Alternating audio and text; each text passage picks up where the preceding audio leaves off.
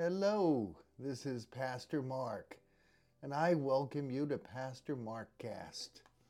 My observations of current events in the context of how we understand God, what we understand about people, and how to find meaning in our own lives. Today I'd like to talk about working together. I've been intrigued by Amish culture for decades.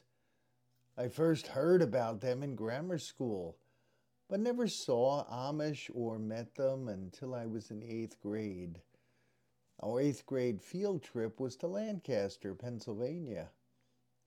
After living in Jersey City, seeing the large farms and undeveloped property, the style of the Amish dress, most of us thought that we had landed on another planet.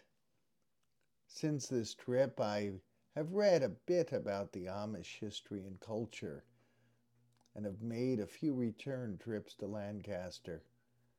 I'm still intrigued by the culture. Recently on Facebook, I viewed a video that once more ignited my admiration of the Amish. In this video, a structure which might have been a small barn or perhaps a large shed was being moved intact to another location. According to the caption, 300 Amish men were moving this structure. They worked together and used all their strength to accomplish this. It shows how great works can be completed when everyone is working together for a common goal. I wish that the non-Amish world would learn this lesson. This past Tuesday, we went to the polls and voted for or against various members of elected office. Some people were pleased with the results, while others were greatly disappointed by the various election outcomes. It is my hope and prayer that those elected, despite party affiliation, will work together in unity and not be adversaries because of prideful egos. I hope that they will work together for the common good of citizens and not be motivated by self-interest.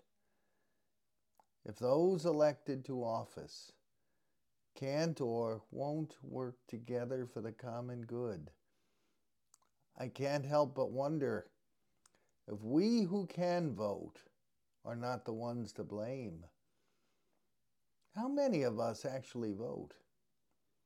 How many of us, as a reflex, vote by party without any creative thinking? Are we voting for those with extreme positions rather than moderate candidates who can best work with those of other parties? Are we to blame for our divisions? Perhaps it is time that we make the election changes that are required to get us working together, much like the Amish do. Maybe the lives of ordinary citizens would be improved by this. I do hope that in this country we can find a way to get our elected officials and ordinary citizens working in tandem for the common good. This concludes this edition of Pastor Markcast. I know it isn't always easy to do the right thing, but it is worth trying.